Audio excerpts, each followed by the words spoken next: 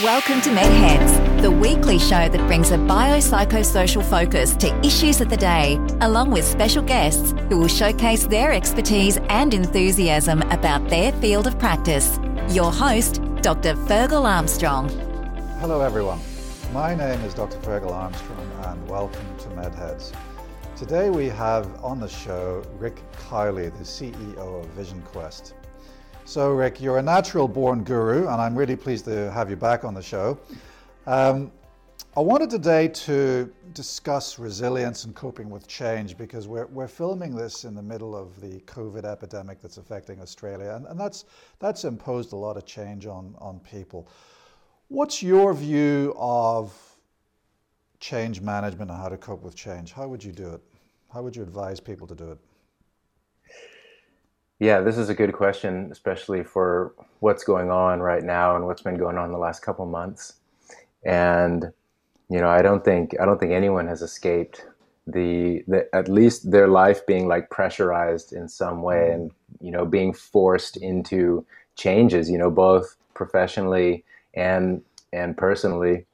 Everything that happens in our lives is actually a blessing that's pushing us forward in a direction that's more true with our own true selves, our true path, our life path.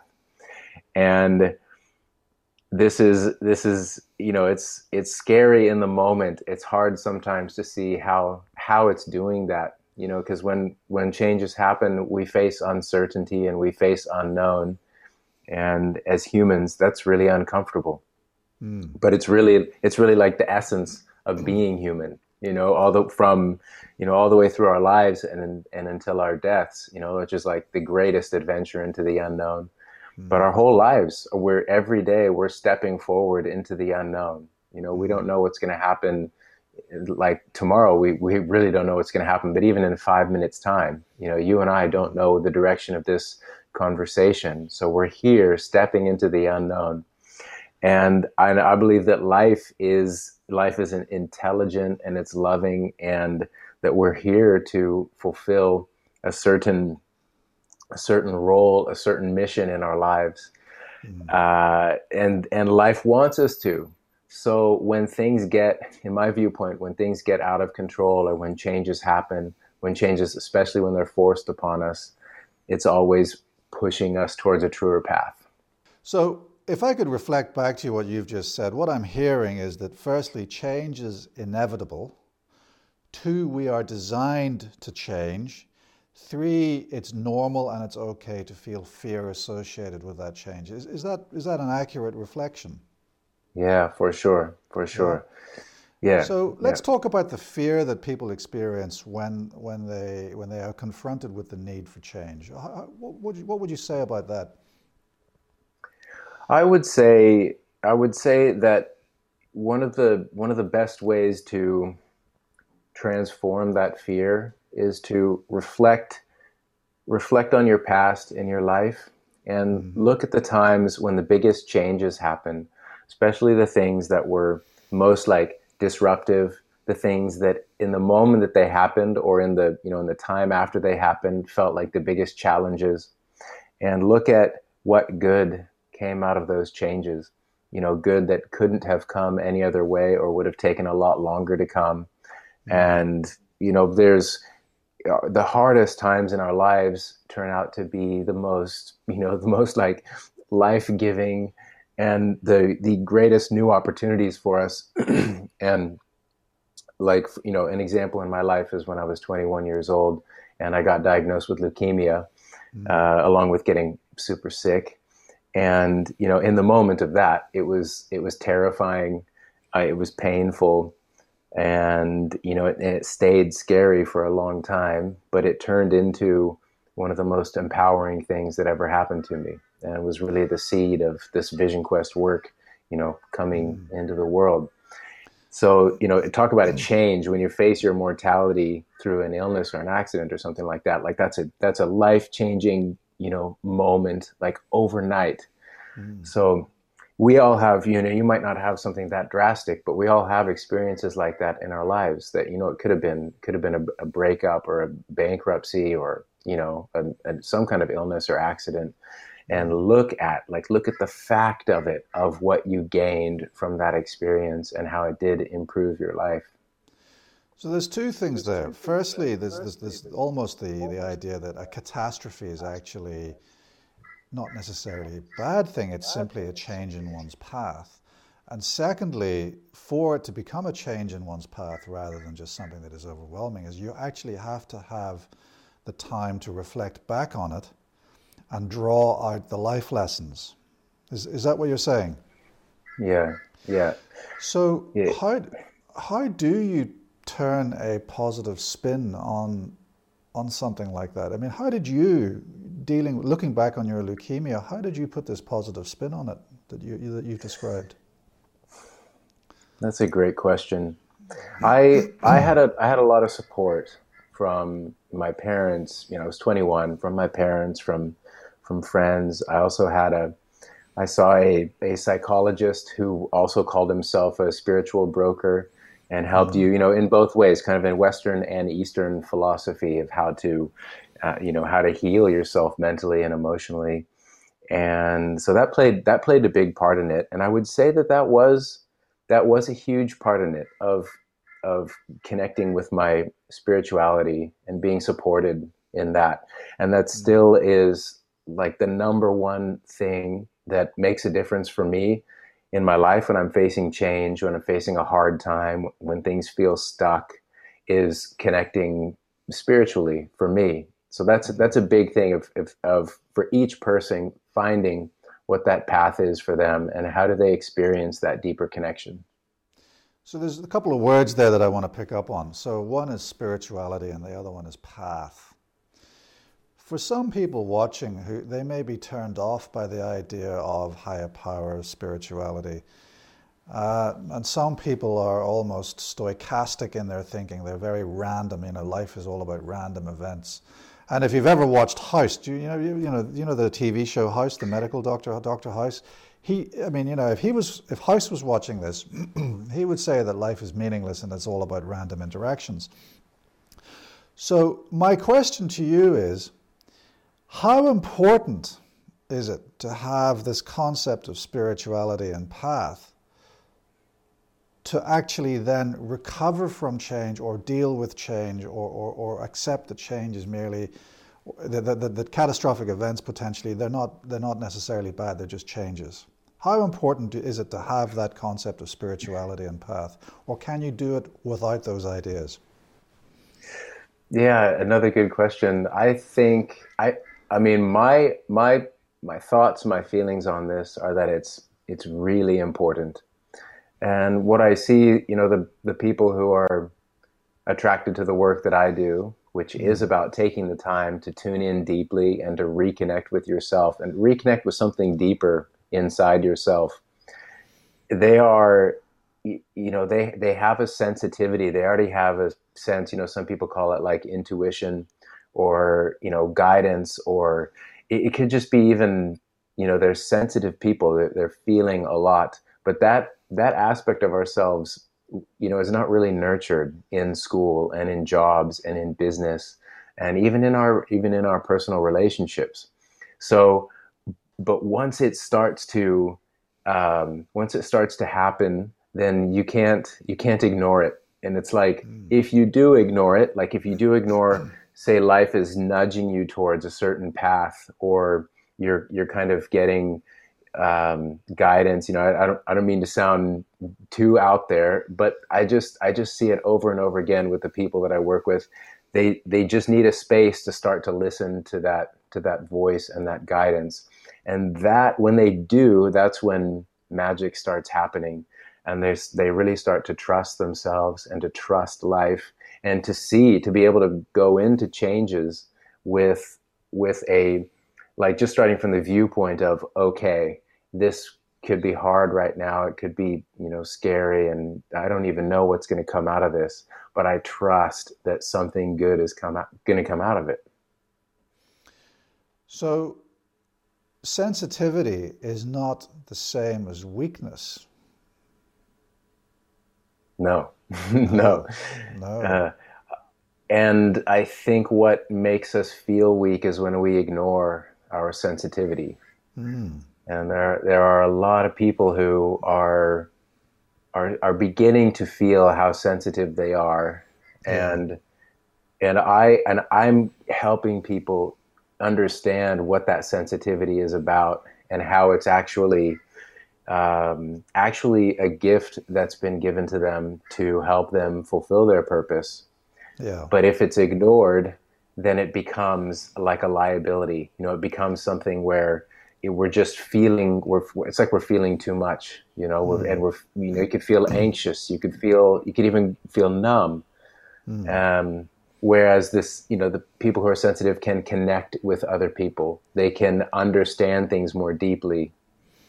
So we're not talking about the sensitive child at school who was always bullied. We're talking about very strong individuals who are able to activate almost their internal antenna and listen and receive messages from wherever the source might be that actually will guide them on their right path. Is that what you're saying? Sure, sure. Right. Well, the first thing is, it could be the sensitive kid who was bullied in school, and that kid just wasn't in an environment that nurtured that sensitivity. But I think that there's so many more people who have just kind of taken a middle path where, it's until you really embrace your sensitivity, it's a little bit hard to exist in the normal world. Like you kind of have to shut down a little bit and pretend like you're not that sensitive. Yeah. But when you do embrace it, then you see it as a strength, then it does allow you to hear messages from, messages from inside of you, messages from outside of you. And one of the most beautiful ways of that is just in our interactions with other people, in our relationships and in our conversations.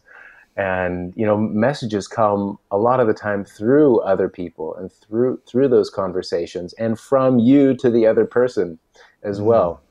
So being able to hear that and understand that and follow the impulse when it happens is really important. How do we embrace our sensitivity? There's a couple things. So one is, I really encourage people to journal.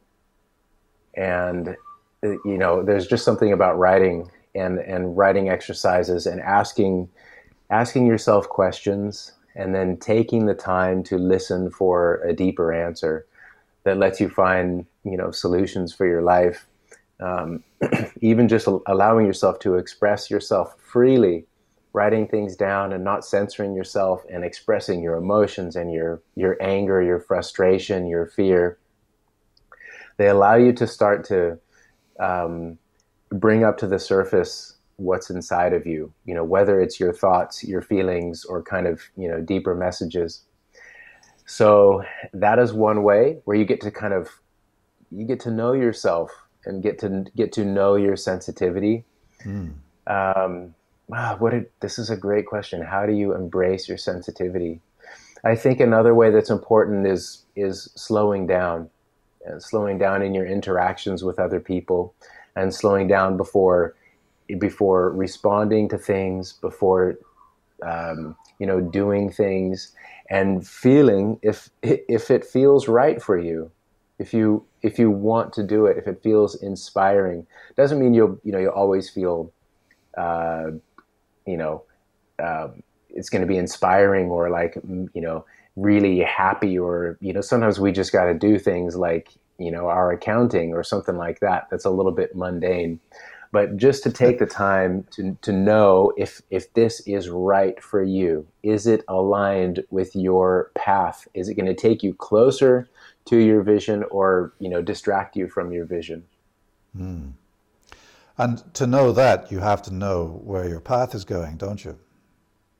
Yeah, so there's kind of two sides to this, which is to know your destination is so important. It's like if you were gonna get in your car and drive from Sydney to Brisbane, how much easier is it to know, one, what your destination is, and two, what the path is to get there, to put it in Google Maps. It just saves so much time of just, driving so far and looking for signs and stopping and asking for directions and all that.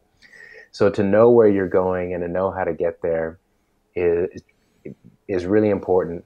However, it takes something special to know that. Either, some people maybe were just born with a super clear calling that they never lost touch with.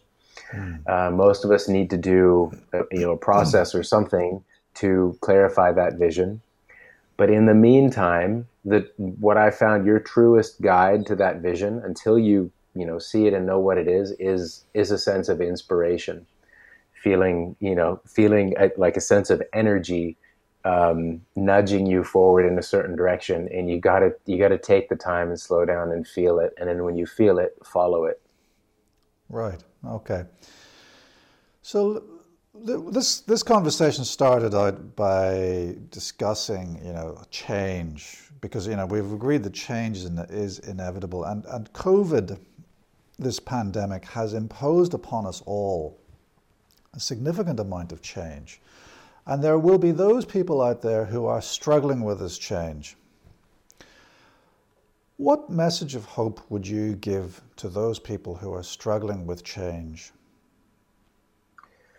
I would say that you have no idea how much your life can change, how fast it can change, how much for the better it can change, and that often the fastest and most direct way is by an intense shake-up in our lives, and being exposed to intense situations that we know that we can't tolerate this forever. Whether it's a work situation or a home situation, or even an inner state, a really uncomfortable emotional state or mental state. Sometimes things have to get so tough that we say enough is enough. Something's got to change. And it's like, we're kind of stuck and we're focused down, and we realize there's got to be a better way. And it's like you lift your head up. You start to, lift your head up and look for what else is available. And we might, one of the best things that those tough situations do is it pushes us to ask for help. So what you've said triggers in me this idea that I often think about change management according to that 1980s, 1990s parable of management, which was Who Moved My Cheese?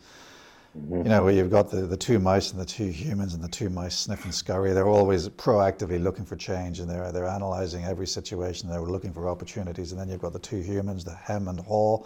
Hem just won't accept change at all. Haw has to be dragged into accepting change, but then eventually he does accept change and learns that change is inevitable, and that he has to prepare for change constantly, and that if he can prepare for change, he can become more resilient and stronger and actually cope better in life. What you've just said there is, to me, Haw, you have to be dragged into accepting change, and it's tough, but then if you get there and if you learn how to deal with it, you become a better, more successful human being. Is that a fair analogy about, Hem and Haw and the acceptance of change? Yeah, that's good. My dad gave me that book, Who Moved My Cheese, about 15 years ago. Yes. And I read it, but I forgot the details of the Hem and the Haw. But yeah, it's like you can either go, yes, and seek change proactively, or you can wait till you can be stubborn, and you can just sit there when things start to get tough, and it's like life backs you into a corner. Yeah. And then once it gets too hard, you stand up and you come out swinging, and you fight your way out of that corner. Yeah, if you don't get out of the corner, you die. So it's actually a survival instinct, But surely it's better to actually proactively manage change, isn't it? Surely it's better to have that mindset where change is inevitable and my success is dependent on my ability to change. How do you or do you think there's a reason why some people react to change, meet change head on, whereas some people effectively bury their head in the sand? Do you think there's a reason for that? Do you think resilience comes into play for that? Man. Yeah, I'm not sure what determines how proactive someone is about seeking out change in their nature. Yeah. I have seen that once you know what your vision and your purpose is, it becomes a lot easier to be proactive about change. And one of the lessons that I've seen, and one of the lessons that I teach, is that you can seek out that change proactively once you know what your vision is. And then, there's a sense of that you still have to face, there's like a pain aspect of it.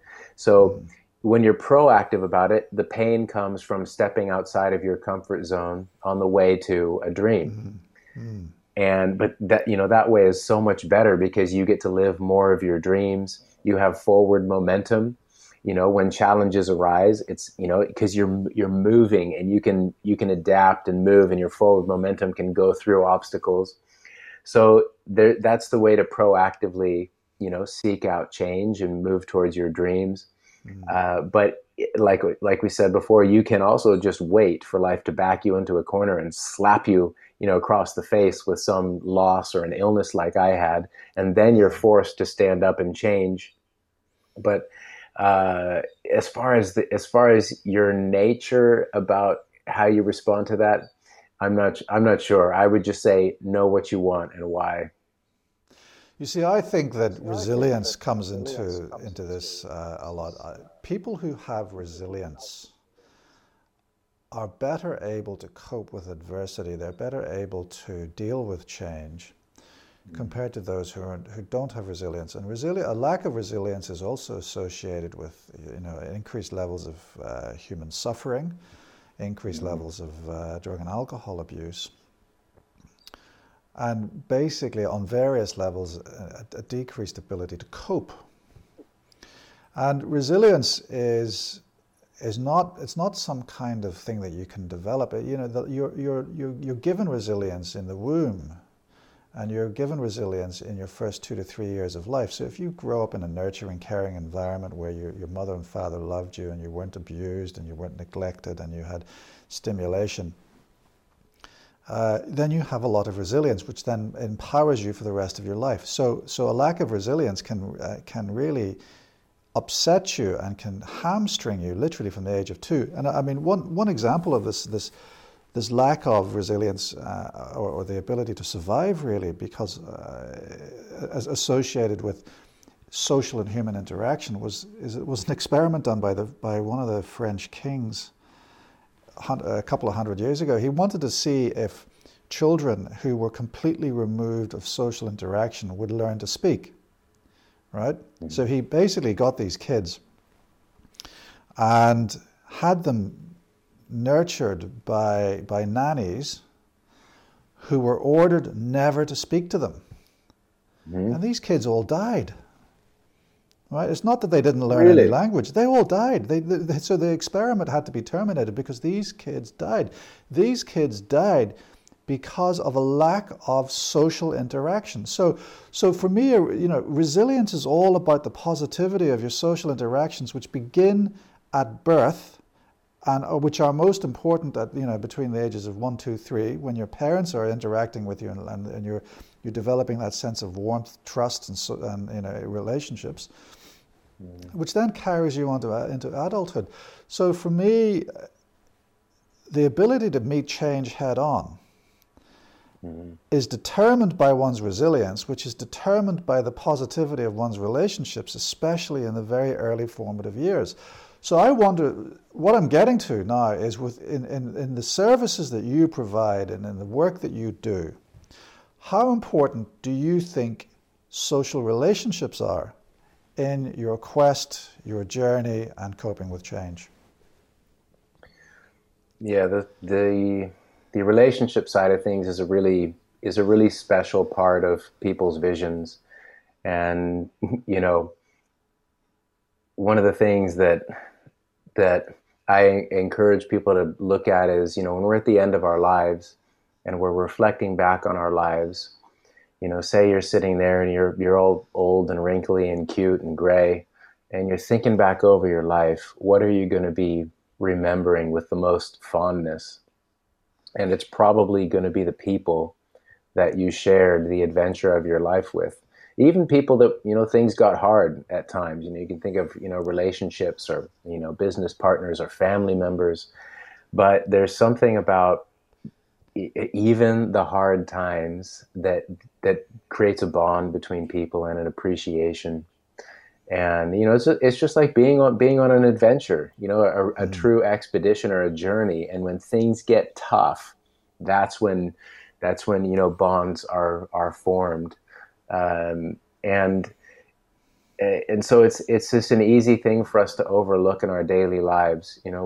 We can take our relationships for granted, and take for granted that our parents are still alive, or that we have dear friends that we might not live near, but we could pick up the phone and reconnect with them and just check in with them.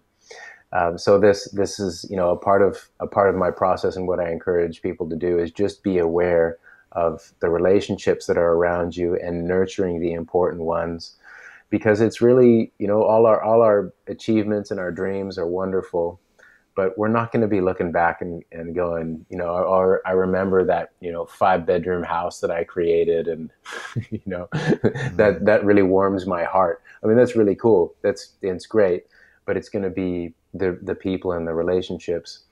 And a big part of our purpose for most people is about the way that you uplift and empower other people. And those relationships where you're contributing to someone else's life by being you and doing what you love to do, and also letting other people contribute to your life, and letting other people fulfill their purpose by helping you. So those I feel are some of the most fulfilling exchanges between people. And that's how I look at the professional side of things. Is if you're not interacting with people at that level, why not? You can be. You have something unique to give and uplift other people with. So listening to what you say, it's reminded me of a couple of things I want to bring up. So firstly, no one on their deathbed thought to themselves, I wish I'd spent more time at the office. Point number one. Point number two, there are no atheists in foxholes. And point number three, the quality of our humanity is determined by the quality of our friendships.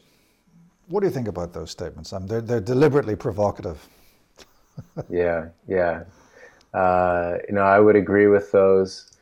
I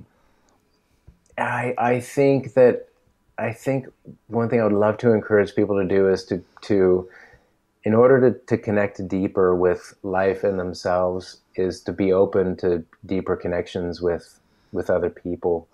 And sometimes people start that deeper connection within themselves, but other people, they can feel that deeper connection more quickly with other people.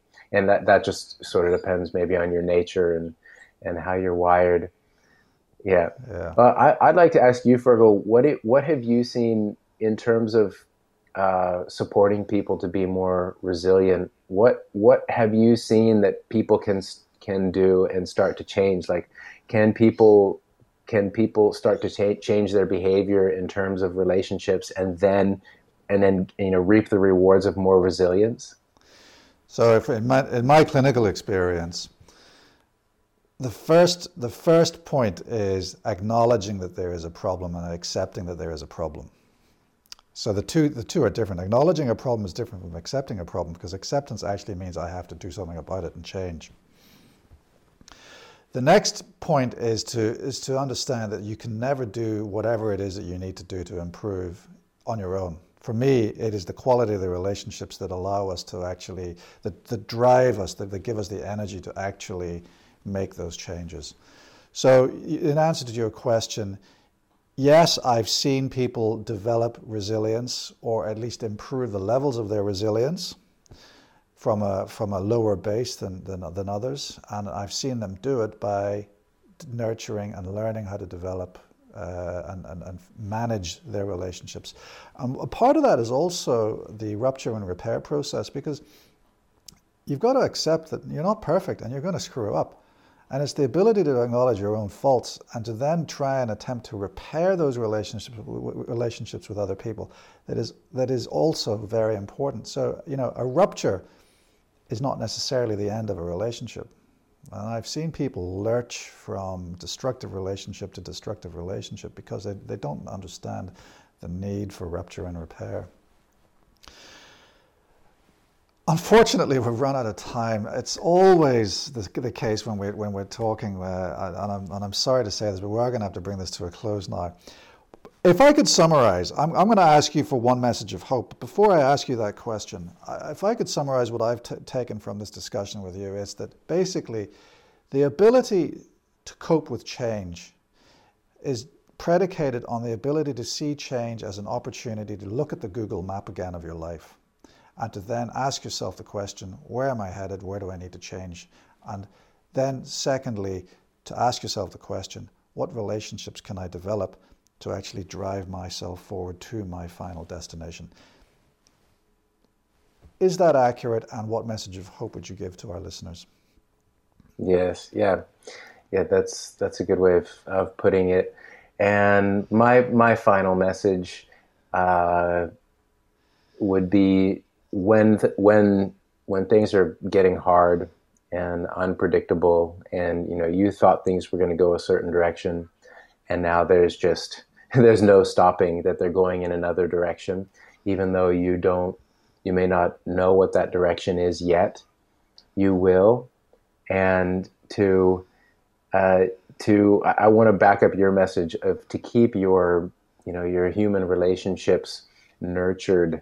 So, pick up the phone and call your parents, or, one of your best friends from high school, or, earlier on in your life, or someone who's in your neighborhood that you never see because they're in your neighborhood, and reach out and nurture those relationships, and test this theory that we're talking about of, if your relationships are, if you have good, positive human connections, human relationships, how's your resilience? And see if you can experiment with that and find the truth in that for yourself. Rick Cowley, thank you very much for your time today. Thank you. Thanks, Fergal. Thanks for having me. That's it for today's MedHeads. If you want to know more about Rick Cowley and Vision Quest, go to visionquest.com. My name is Dr. Fergal Armstrong. See you next time.